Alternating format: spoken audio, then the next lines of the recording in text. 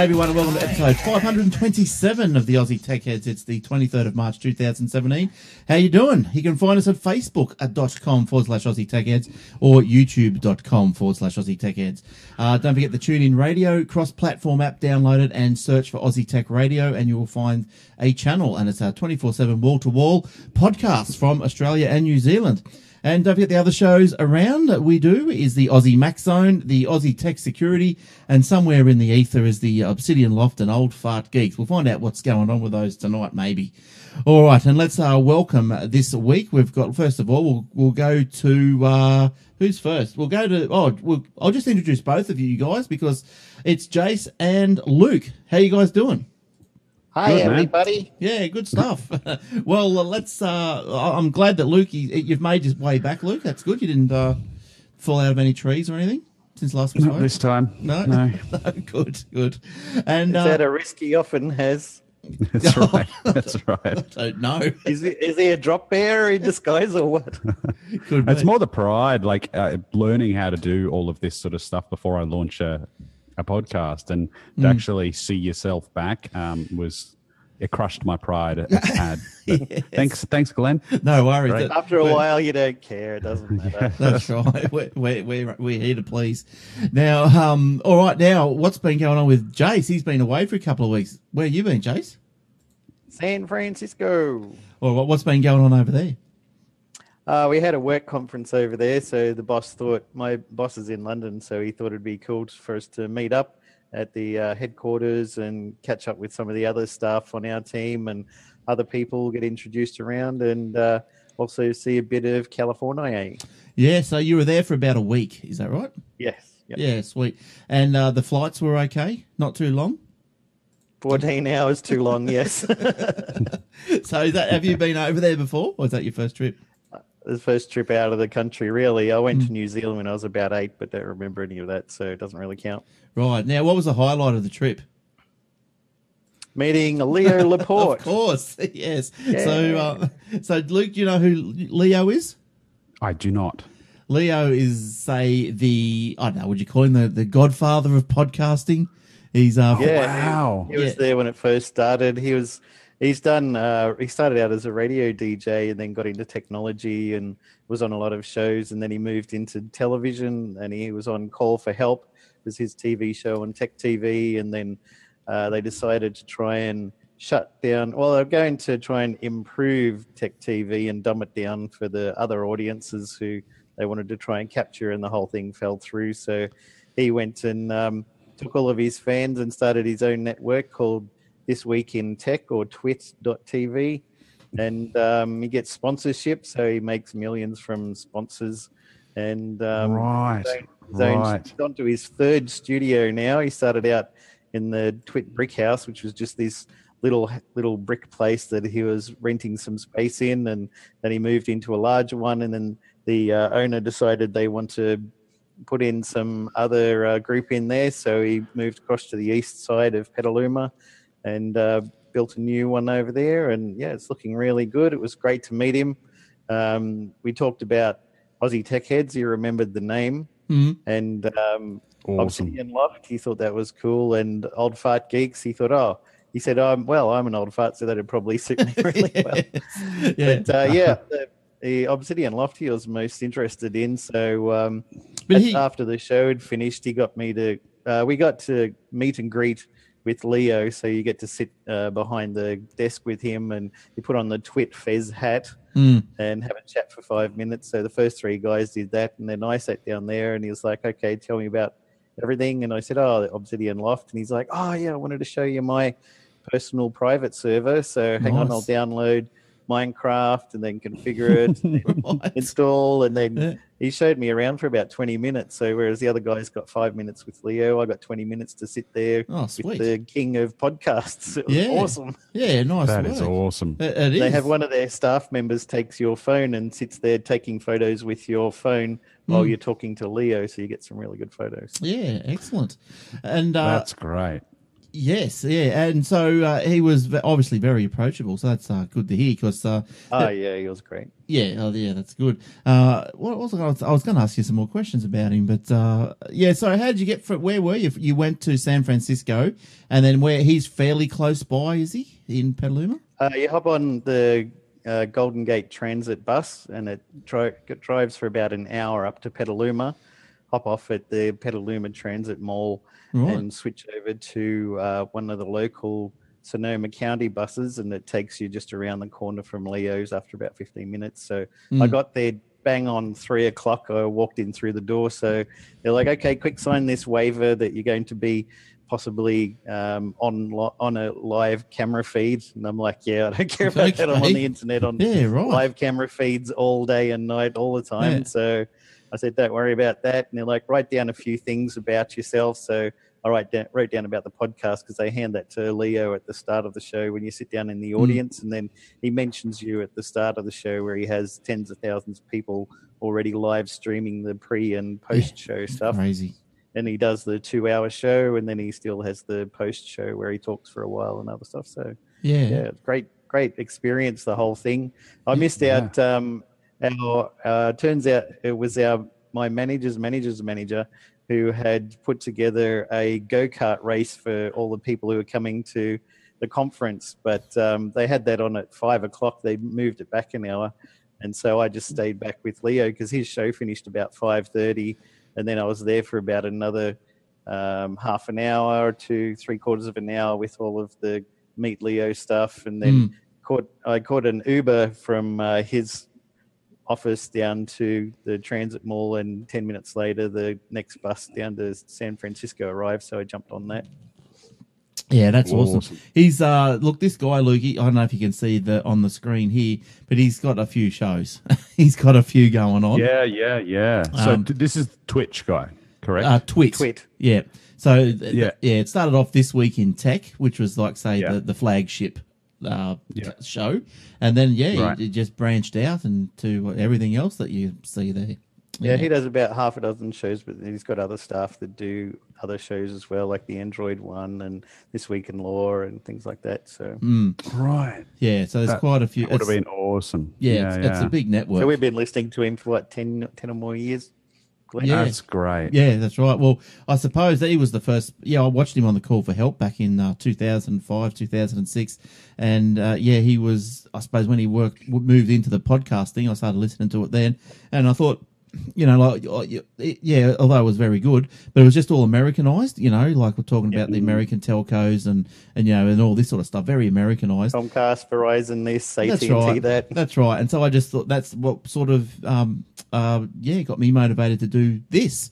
Was because I wanted something that sounded Australian and talked about Telstra and Optus and all this sort of stuff. Strain, mate. Yeah, Strain, mate. Strain. Bloody oath. Yeah. So it's good. All right, well done, Jay. It sounds like you had a good time. All right. Well, my week hasn't been anywhere near as exciting as that. So don't go for stories anywhere near there. All right. So look, let's get into some news. I think what would be the biggest story this week? I think the biggest story might have just happened today, and I think Jace, you might have picked this one out. It's about Apple being held to ransom. And they're being held to ransom by some hacker group who supposedly has the ability to wipe phones. What can you tell us about that, Jace? Anything more? So they said, but Apple has denied hackers have breached its security despite a ransom threat to pay up, or at least 200 million. To pay up. Or at least 200 million iCloud accounts will be wiped. The hacking group called itself the Turkish Crime Family. Doesn't that sound cool? Has provided video evidence of its claims to the tech site Motherboard with a demand to Apple that it pay the ransom or face the consequences. The hackers have listed the price of ransom as either $100,000 ransom in Bitcoin or $130,000 in iTunes gift cards. Today, account for inflation. Yeah, that's right. That's right. They really love those games, man. Wouldn't you think? Keep going. Apple today issued a statement suggesting the hackers could be bluffing by using email addresses that had previously been compromised and leaked on the dark web, such as 1 billion accounts compromised in the recent Yahoo attack. Recent? That's 4 years ago, dude. Yes. There have not been any breaches of any Apple systems, including iCloud and Apple ID. Apple says the alleged list of email addresses and passwords appears to have been obtained from previously compromised third-party services. We're actively monitoring to prevent unauthorized access to user accounts and are working with law enforcement to identify the criminals involved. To protect against these types of attacks, we always recommend that users use strong passwords, not the same passwords across sites, and turn on two-factor authentication. While the demands seem both outlandish and alarming, Motherboard confirms it has seen screenshots of emails appearing to be communication between the hackers and Apple security team. So there you go. So do you think that I don't know. First of all, I'd have to say that I don't think that ransom's enough. I think that's a bit they're getting away with. Apple probably just pay that. Go for $250,000 at least, dude. Come on. Oh, come on. At least. Yeah, Apple's got 100 billion in the bank. Go for $1 billion. Yeah, go for $1 billion. $100 billion. Exactly. So I don't. All I've got on me. Yeah. Do you think that they're maybe setting the ransom to or lowish just to get it? Well, it makes them sound amateurish, doesn't it? Yeah, if they The could. Turkish crime family. I mean, What's going on there? Or better known as TCF, I reckon. I've seen a collective or two, and it just looks ridiculous. It just absolutely looks pathetic. It looks like one of those Sudanese, North African, please send me $40 and I'll add you to my will sort of emails. Well, I'm just going to have I did see a good news article today where this guy was trying to scam somebody via email and said, I've flown over to England and I need, I've become a bit stuck. I need $1,850 to be able to get back to my country. Could you please help out? As soon as I get back, I'll refund you the money. And the guy replying to it said, hi, yes, actually, I can help you out with that. As you know, or probably don't know, I'm a senior inspector, Pete Smith or whatever it was, of the Metropolitan Police, and I'm going to send the London Metropolitan Police over to your address, which you've provided in this email, with your phone number and name, and they're going to go around there and help you out with your issue. I hope we can resolve it for you. Yes, good stuff. That's awesome. Yeah, so apparently they're going to remotely wipe the iPhones and whatever devices. So I don't know. Where do you reckon that they're playing on, or do you think that if this is true, that this would have come from, say, WikiLeaks leaks? With CIA toolkit, or do you guys just think it's just a big hocus pocus?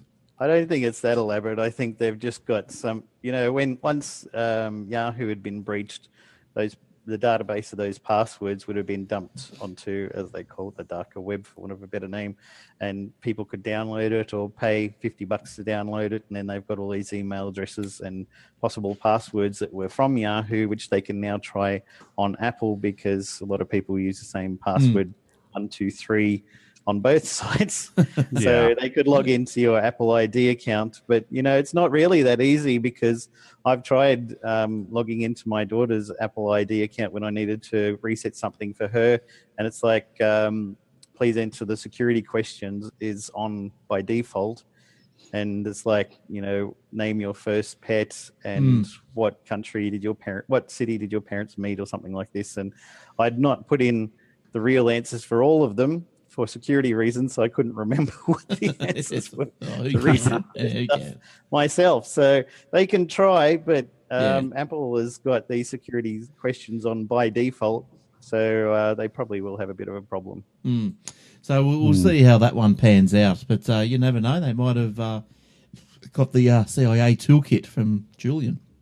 All right. From Julian. Yeah. Here we go.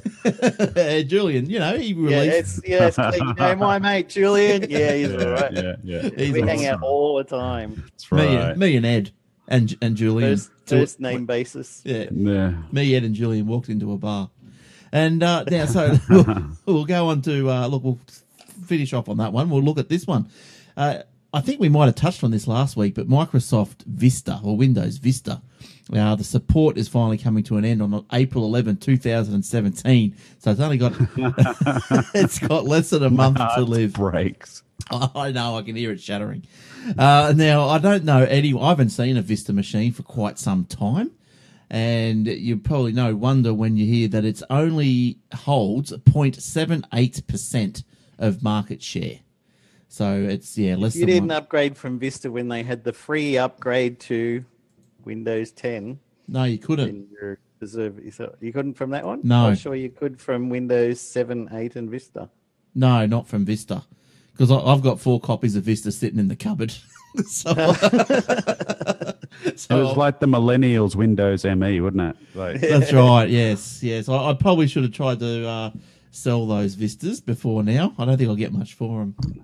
I have to wait 20. I have to wait 20 years. Collector's item in a few years, man. That's right. Well, I've still got a Norton Ghost, and what's the other one I got there? PC Anywhere. I've still got a PC Anywhere. Next Oh, you'll be wow. telling me you got Lantastic. Oh no, I got rid of Lantastic. I think my It wasn't that Lantastic. No, it wasn't. I think my null modem broke, so I got rid of it.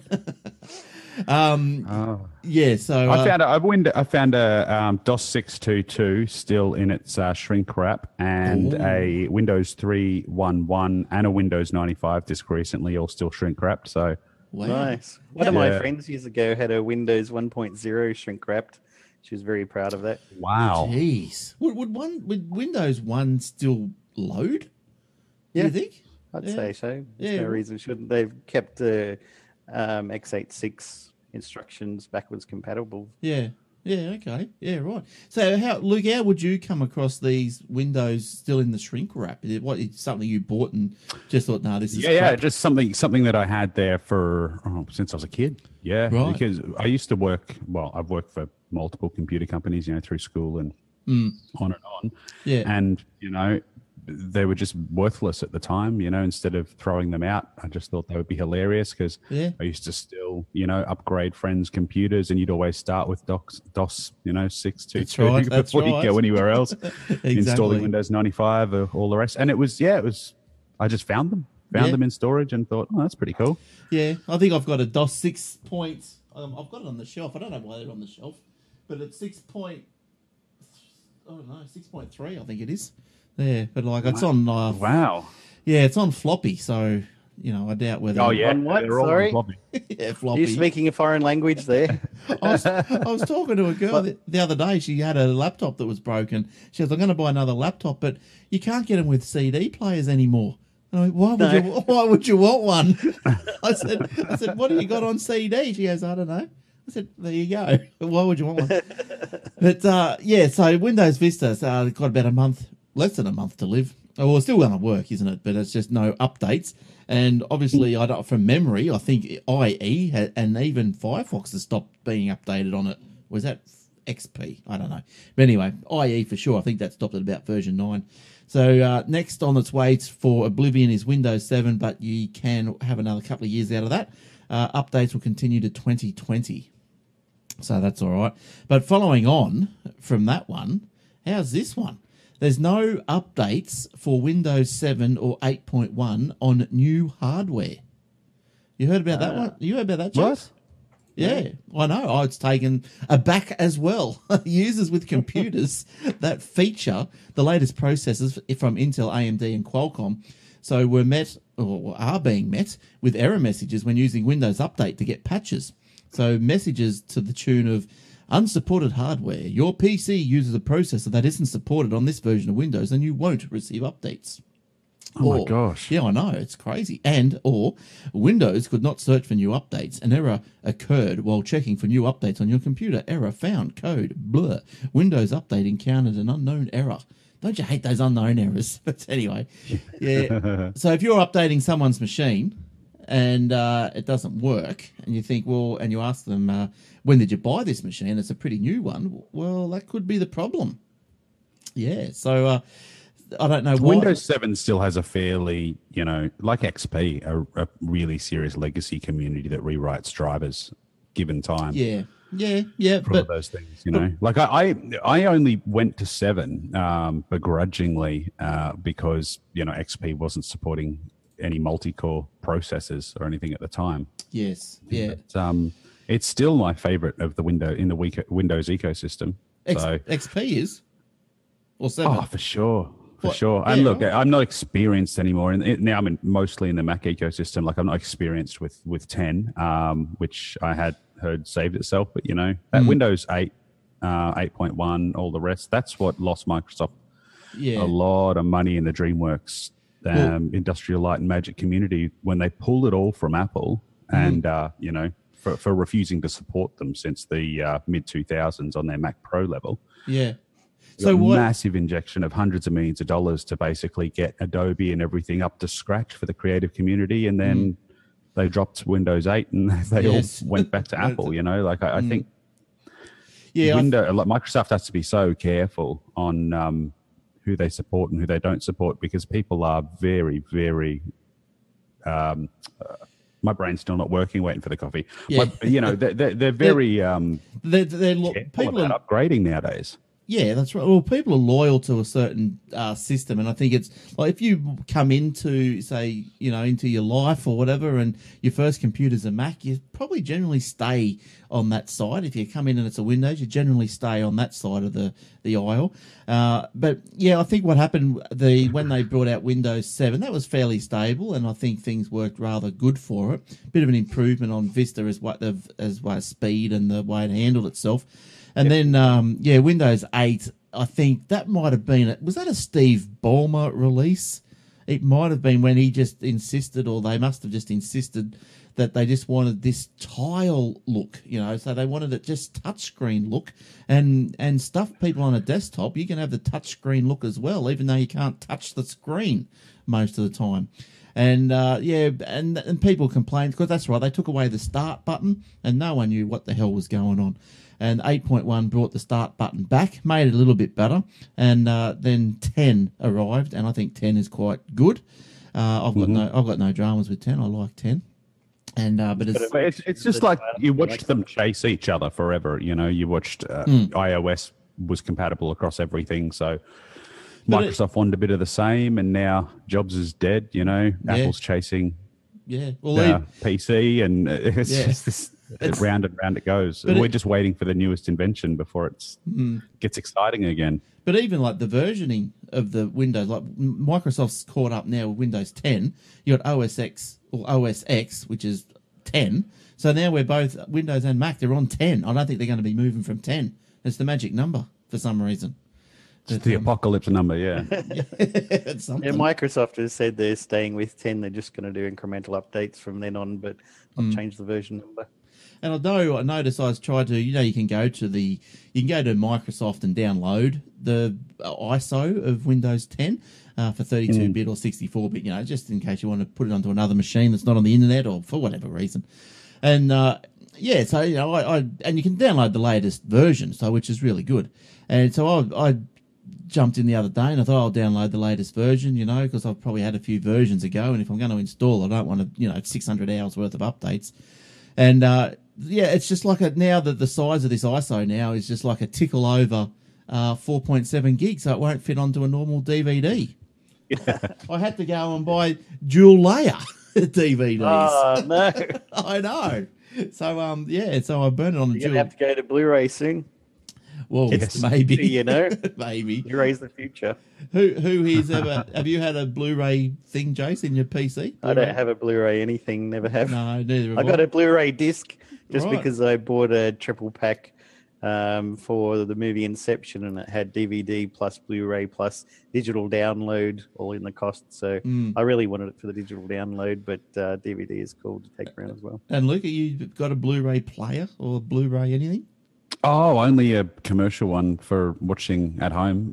Look, it's funny you say that because I was actually sent a screener for a documentary that we're running through a bunch of independent cinemas up here soon, and I'm supposed to be making some duplicates of it. And I'm thinking, I don't even know if Apple offers a Blu-ray burner option. I don't know where to do this, and I actually don't have any friends who have a Blu-ray burner. You might have to get like some sort of external USB Blu-ray device. I'm sure there is, but yeah. Yeah, It's funny. Like the ISO thing, the last time I had to get OS X to reset this thing, make a flash drive of it, it was, we're pushing 6.5 gigabytes for Yes. just the install file. And Yeah, that's right. it's getting ridiculous. 'Cause- I remember, I don't remember if it was PC format or something like that back in the day, like a long, long time ago.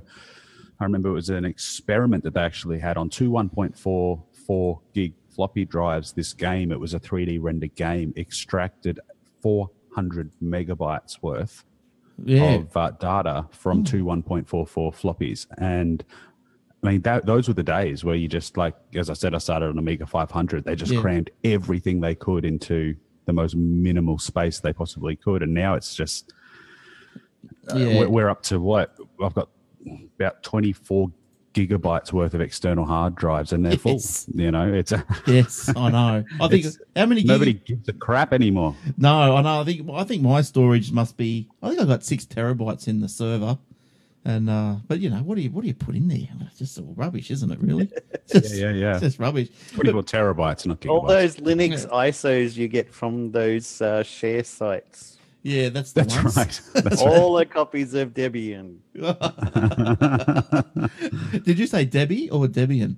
Debian. Now, yeah, that's right. Because remember, back in the day before all this, there was the shareware CDs. Used to be able to buy them for whatever, $20 or something, and you know, got a whole CD full of shareware. But shareware doesn't seem to be around too much these days. Not in its original, say, format. Or whatever, but so that's Blu-ray. Why are they sending around Blu-ray discs anyway? Why not just put them on USB? Who knows? But I suppose USB. Just put them on there. I don't know. Anyway, all right, let's move on. Move on to something else. The format war continues. Oh, it does, doesn't it? It's the formats wars are everywhere. All right, now, Luke, did you have anything you wanted to talk about, or are you just happy to chime in? I'm happy to chime in when you allow me. All right. Ding dong. When you stop muting my microphone. I jest. When you stop muting my... That's it. Now, Jace, what else have you got tonight? LastPass patches credential stealing bugs in browser plugins. The Google security researcher finds 3 in a row. Popular password manager LastPass has plugged bugs in its browser extensions for Google Chrome and Mozilla Firefox that allow attackers to steal passwords and execute arbitrary code. The vulnerabilities were discovered by Google's Project X security researcher Tavis Ormandy, who reported them to LastPass. He originally discovered a remote code execution and password stealing flaw in the version 4.1.42 browser extension for Chrome and Firefox and reported it to LastPass with a proof of concept exploit that comprised 2 lines of JavaScript. The flaw requires LastPass binary component plugin, which is installed by default for the LastPass browser extensions in Microsoft Internet Explorer and Mozilla Firefox, but not in Google Chrome. LastPass patched that vulnerability, but soon after, Ormandy reported that he had found 2 further bugs. One that allows password stealing was reported in 2015 and received an incomplete fix. Ormandy said exploiting that bug was not trivial because of the weird context. A second extension bug could be exploited to open non-web safe browser links and allow malicious sites to read user credentials silently. The flaws were fixed in less than 24 hours, and Ormandy commended LastPass for being quick to act. The company said there was no indication that the vulnerabilities are being exploited in the wild, so update your LastPass if you haven't already.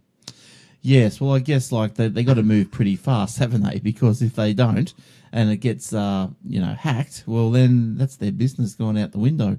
But I use LastPass. I find it great, pretty much. It's brilliant. Yeah, I think it did have a little release recently, a new release recently, which I think fixed up a lot of issues I was having, because sometimes I have a bit of a conflict or a headbutt between the Google Chrome passwords and the LastPass passwords. And and some fields on your screen just get the little LastPass icon in them, and it's not supposed to be there. You can't read the text under it and all that. But yeah, look, it's great for remembering passwords. And Luke, do you use something similar to that for passwords, or you got them all up in the old brain? Yeah, actually, until recently, it was just all up in the brain. I did not trust. Apple has their keychain. Oh, that's right. I yes. didn't trust any of that sort of stuff, so I always had them sort of written down. But no, recently, for a few meaningless ones, I say meaningless, like WordPress and bits and pieces like that, I've allowed it to store in the keychain, and it has been useful across devices. But again, you're at the mercy of the iCloud.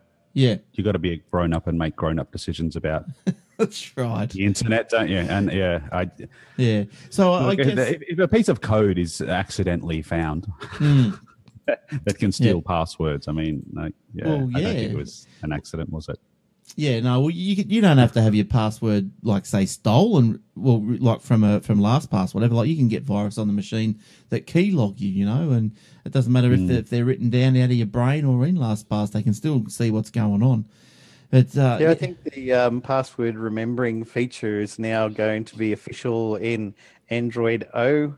They've announced that you're going to be able to purchase all these different password management software that's going to be officially supported in all the form fields deep in the operating system, rather than using hacks and things that LastPass can capture what's on the screen and then try and interpret it. It's actually going to be built in as a security feature. Because I know, just as long as people are grown ups about it and they just realize, I mean, like the Vault 7 said, like Snowden said years before, that,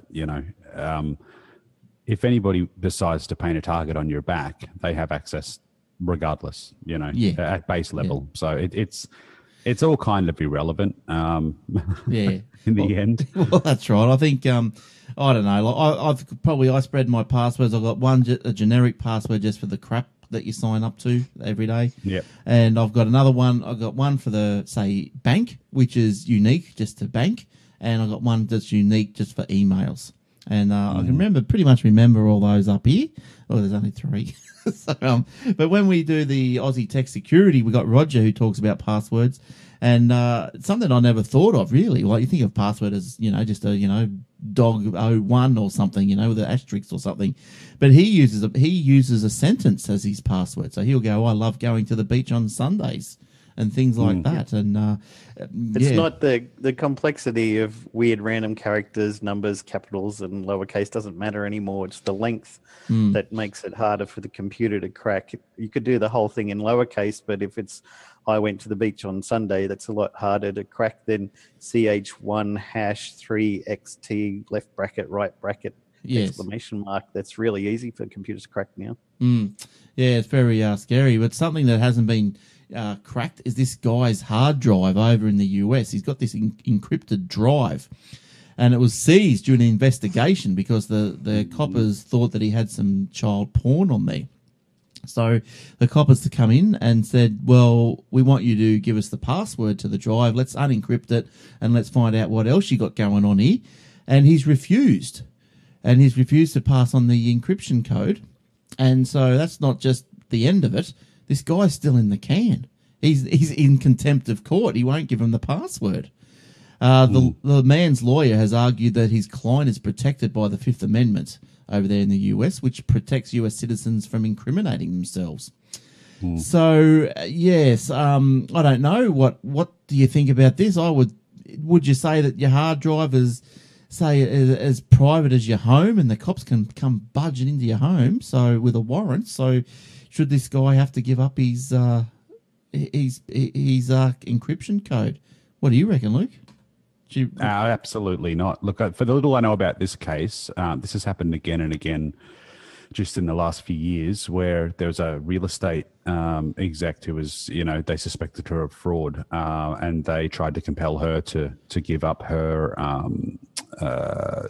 password as well to decrypt the hard drive. And in that case, I think the judge ruled that, they absolutely had no right to ask her to do so. But, it is. It's like Snowden said. I said last time. To say, excuse me. To say if I've got nothing to hide, I've got nothing to fear. Is the same of I don't care about free speech because I've got nothing to say. They actually have a constitutional Fifth Amendment, which is your right to remain silent.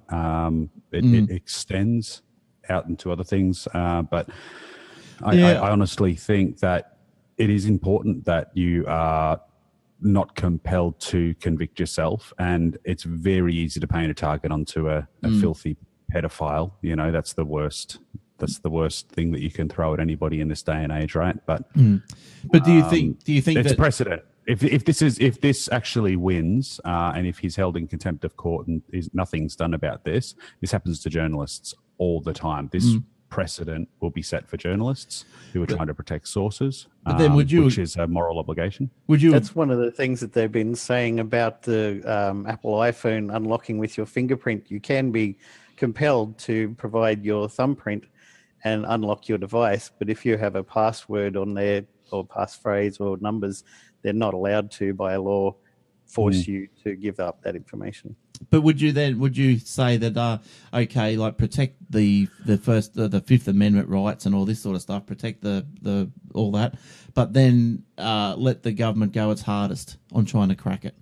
Like they've got the drive. I think let prosecutors, district attorneys, whoever is prosecuting in this case, go their hardest. I mean, if you don't have the evidence, you don't have the evidence. If they already have evidence, right? I mean, this is the whole point of the rule of law. If you already have evidence that this guy has done ... right, lock him up for that. I think in this case, it was the prosecutors say that authorities allege that they found evidence suggesting that child sex abuse images had been accessed with the devices after they were able to decrypt the Mac Pro. Prosecutors also say that image of the 6-year-old girl focused. Okay, so he had some pretty nasty images on his iPhone 6, which they seized and they could unlock, which he unlocked, and the external hard drive remains inaccessible. Because he's obviously they're going, well, what's up? We want to see what else you got here, and he's just going. The reason no, I'm you're not. suspicious about this is that. I don't know if you've seen that Louis Theroux documentary, basically on pedophiles in prison recently. There are mechanisms in the US where, even though I think it's a bit of a scary grey area, you can indefinitely lock up people who are a threat to society, right? So if a panel of psychologists already decided this guy, after assessment, is all that, then there are mechanisms already in the United States where, regardless of appeal, these people never leave into the general community again. I mean, there are so many ways to fight this sort of thing, and I think to basically paint, like they tried with Julian Assange recently, it was in the news for like 2 days, and it came from Podesta's office in the end, that he was a pedophile.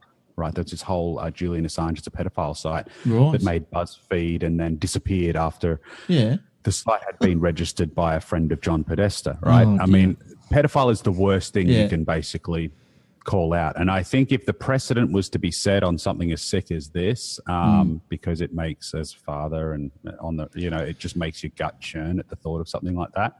I think H.L. Mencken, I actually found this one, but H.L. Mencken, I remember there was a quote bouncing around in my head. He said, "The trouble with fighting for human freedom is that one spends most of one's time defending scoundrels. For it is against scoundrels that oppressive laws are first aimed. And oppression must be stopped at the beginning if it's to be stopped at all." And I honestly think that's kind of like the answer. Well, I just think, okay, protect these rights there, not to give the password, but go and talk to Julian, get the CIA toolkit going, and bust it right open and see what else he's got. He's obviously got stuff on there. He's obviously got nasty stuff on there. Otherwise, you're not going to spend 18 months in jail, are you, for nothing, if he's got pictures of flowers on it. So, he's obviously. No, but I mean, he's already in trouble, man. If you've got a 6-year-old, what do they say, a 6-year-old girl's genitalia and photos of that sort of stuff. He's in trouble. That's right. So, and look, I'm not an expert on this case, but I just understand that I do have friends who are journalists who are being held in contempt of court in very recent times because they refuse to reveal sources. And if I thought they were totally protected against that. Sorry? I thought they were totally protected against revealing their sources. Not revealing. Absolutely not. No. Right. No. Look, our journalist code of ethics and the MEAA absolutely stipulates that you never reveal your sources. But when you're dealing with, say, New South Wales police crime or things like that, you're constantly compelled by magistrates and judges to Right. to review your sources constantly, and it's a journalist code of ethics not to do so. Yeah. Yeah. And, okay. and again, it's because, and it's not just because we don't believe just because in this case or that case we should be able to reveal a source because we deem it. Revealing any source undermines the entire profession, right? Yeah. For people to want to whistleblow to a journalist, and I think, this is all about the right to privacy.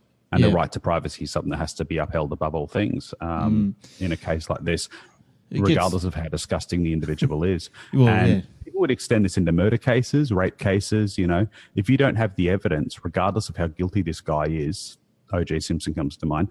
If you don't have the evidence, then go away and come back. And get it. That's right. Yeah, that's right. All right. So. Yeah, so we'll move on from that one because that can get you can get bogged down in that one with all the issues to and fro. Jace, did you have any other stories?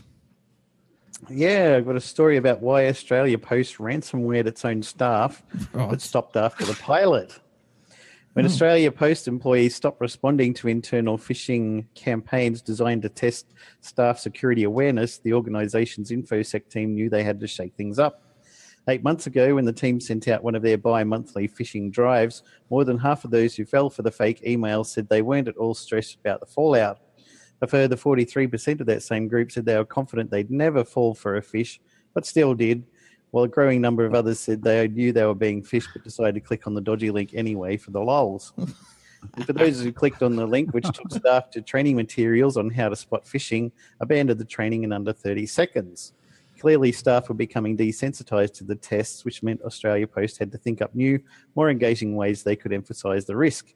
The InfoSec team decided to create their own fake ransomware to get the staff's attention and drive home the real tangible risks that can eventuate if staff are not careful about what they click on. The custom-built ransomware application used low-level keyboard hooks to capture the keys the users would press to try and exit the program and lock them into the ransomware screen. The warning screen itself was designed to be intimidating, coloured in black and red with a skull and crossbones and Russian translation. It ran for 18 seconds before taking the users to the training material. What? We figured 18 seconds was a sweet spot. It's enough time for people to realise what's going on, read the message that we presented to them, and then think, oh crap, I'm in trouble now. Oh my God. What's going on there? I think one of that couple of those ransomwares have been leaked out into the real world. That's probably where they've come from. It's all originated from Australia Post. Now you know. Yeah, I think there's going to be a lawsuit and a bunch of post-traumatic stress suffering after that. Yeah, now they'll listen, right? Yeah, that's right. That's where all my bitcoins were going. To Australia Post.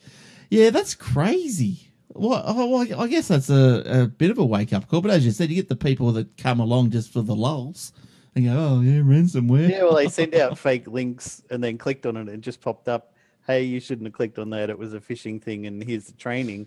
And people would still click on it because they're like, yeah, whatever. So this time they clicked on it, popped up this big warning thing that looked, you've been... That's it. Yeah. Please donate so many bitcoins and then wait 18 seconds. And then it went to the anti-phishing training so that they would have a bit of a time to have their heart attack first, recover, and then read the training. It should have had like a little... Get a defibrillator. I should have had a progress bar that went, now encrypting the entire Australia Post network.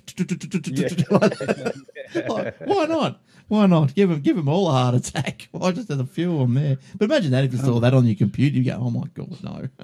Yeah, they said they sent it to 900 people, so... Yeah, okay. I'll have to ask my brother if he got that. He works down for Australia Post. Now, a man has died charging his iPhone. Now, you never get... Yeah, I know. You never guess. They're dangerous than iPhones. What'd you say, Luke? Was that the one in the bath? He was in his bath. That's right. Oh, my gosh. So why would you want to charge your iPhone in the bath? Apparently because you're going to run out of battery while you're sitting there. What do you think? Come on. Well, he apparently... But they said it was waterproof. Well, that was only if you downloaded the app. Now, that's right. that waterproof app. Now, so this or stick it in the microwave for 10 seconds. Yeah, so well, this guy, so he was in the bath and he decided to charge his phone, plugged it into a extension lead, and yeah, a bit of water must have come across somewhere. So this was in the UK, I think. So a coroner ruled his death was accidental and plans to send a report to Apple about taking action to prevent future deaths.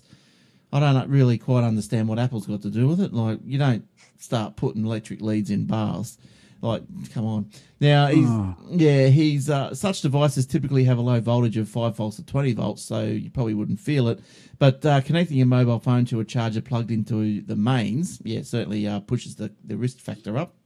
Although who was this? This must have been someone over there, the coroner or something. Although the cable that is plugged into your phone is 5 volt, somewhere along the line it's plugged into the electricity supply, and you're relying on that cable and transformer to make sure you don't get in contact with the main voltage. So it's amazing it takes a coroner to explain this stuff. Yes, that's why we have the Darwin Awards, isn't it? Yes, oh yeah, yes. exactly. But like, also is like, what don't they have the trip switches in their fuse boxes over there? Like, I know. Yeah, it'd have to be very fast though. Yeah, well, I've got them down on my pool filter, and I had this when the Sparky came out. He tested it, and it flicked like he had this setting. He could turn it right to about 0.3 of a millisecond or something. And he said, if there was something there, if you touched it and you were wet and it shorted, you'd feel it, but it'd probably hurt a little bit, but it's not going to electrocute you because it just switches off so damn fast. But though, I don't know, these places over there mustn't have all these security things. But I believe in Australia it wasn't till the 80s. And I mean, some of those houses over there are, like up to 1,000 years old, right? But it wasn't until the 80s that we actually had it mandated that you had to put in those switches. I was 16 when I nearly got killed. Right. Working in a computer shop, actually, that was run on 3-phase because it was 3 businesses joined together. Yeah. And one of them was a fish and chip shop. Nice. And I had a bare lead over and it was I got basically full 3-phase, but because this was pre 1980, whatever it was, it didn't have the tripper in it, and I was on there for about 22 seconds before my boss knocked me off with a cricket bat. And ungodly sort of. So I would imagine that in the UK there's some houses that probably slipped through the cracks. Jeez, you were lucky. That's horrendous. 22 seconds. When I was about 4 or 5, I got electrocuted, but I got thrown across the room, so I wasn't still holding on to the thing. Yeah. I actually, my hand grabbed around the computer case at the time, and I just remember seeing geometric patterns and colors at a million miles an hour. But Wow. Dude, I'm tripping. Yeah, Not the best way to do it. I think DMT would have been safer. Yeah, I haven't been thrown. My arm's been knocked, but I haven't been actually physically thrown. But they're saying that, don't use the non-branded chargers that you get from eBay in China. That might be one way to help prevent it. Especially if you're going to put them in the water. That's right. That's right. You got to.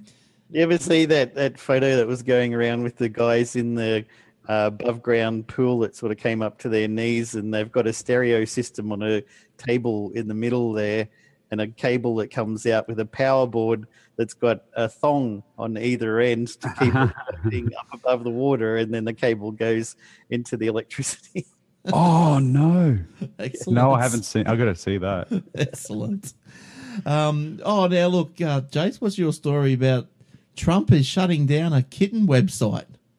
Oh yeah, he hates cats, man. That's terrible, isn't it? I haven't heard this. What happened? In an effort to practice her coding, a 17-year-old girl from San Francisco, I know about that place, designed a silly website about kittens.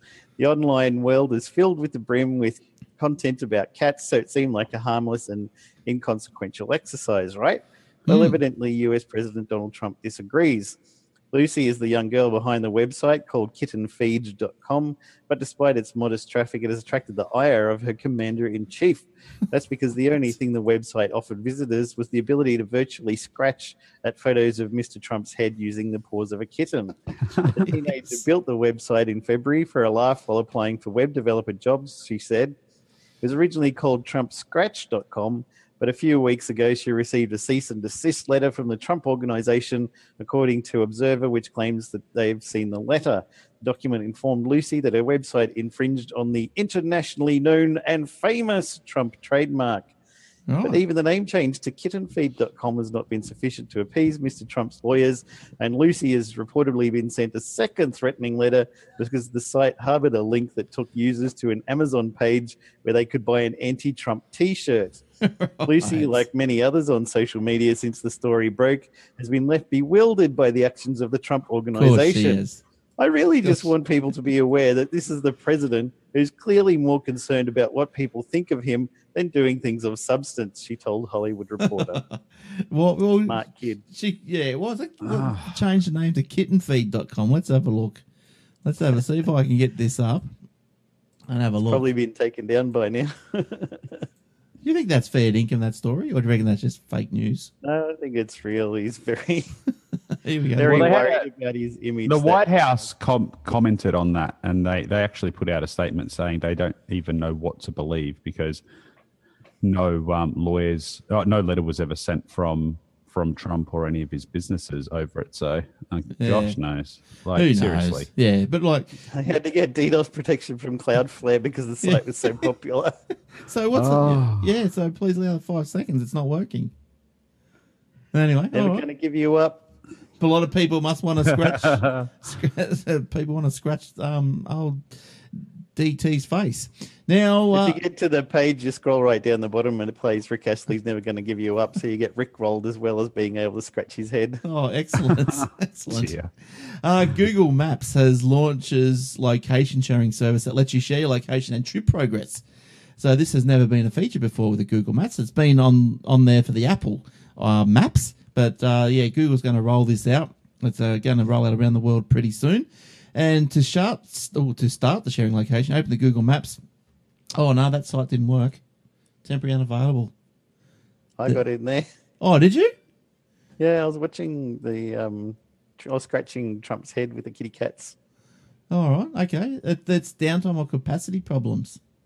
Yeah, there's too many people on it. Oh, ever since we just talked about it now, people have seen it live happened. from our live streaming and have gone directly there. And we got our massive amount of fans who watched the show streaming. The thousands of people all went there. They brought down kittenfeed.com. We got to put that delay in.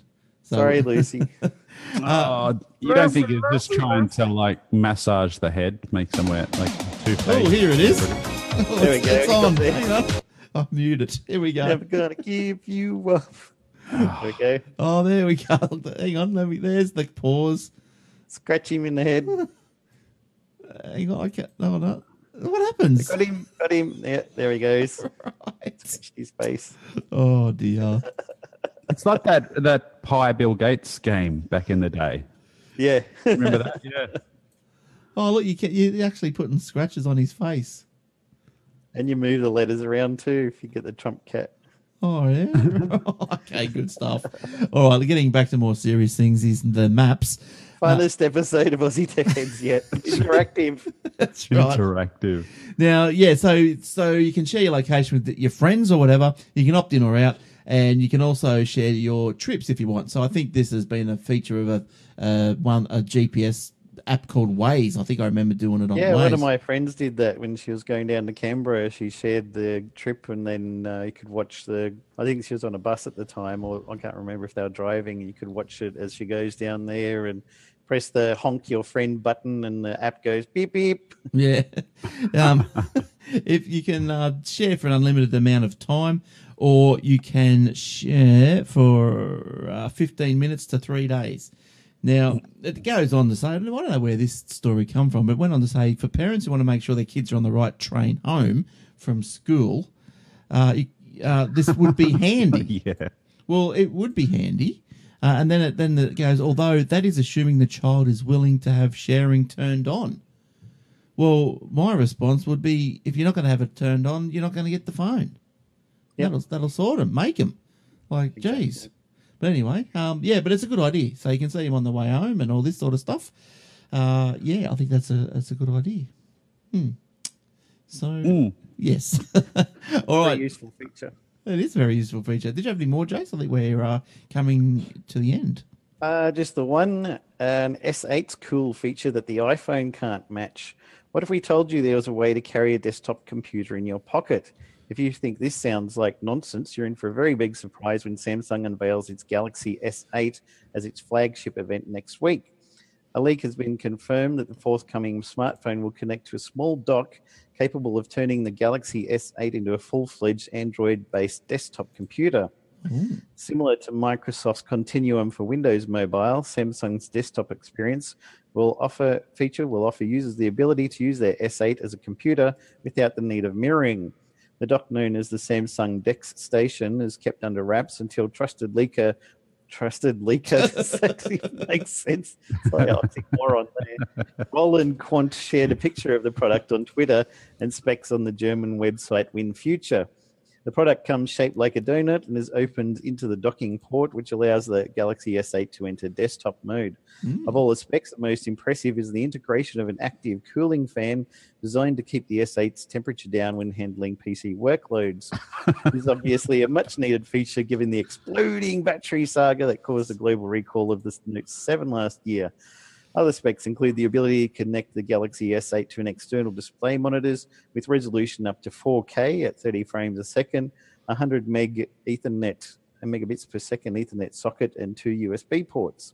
Impressively, the dock also supports adaptive fast charging that works as soon as the smartphone is plugged in. According to the leak, the product is tipped to cost around $200 Australian. Yeah, right. I've got a picture of it here. There it is there. It sounds cool. Yeah. But, yeah, I guess so. But I suppose that'd be handy, wouldn't it, if you could just, put your phone in your pocket and then you can get to wherever you're going and then, use it as a computer. Yeah, be good. I'd like to do that. Yeah, for sure. All right. Well, I think that pretty much wraps us up. Wraps it up, yeah. So I think I'm just looking now to see if I got any more stories, but I don't have. I'm out. And Luke, you're out? You got no? I'm done. No? I can't wait to see the S8 thing. But yeah, it looks pretty good. How many exploding S8s we have if you forget to purchase the optional cooling system. That's right.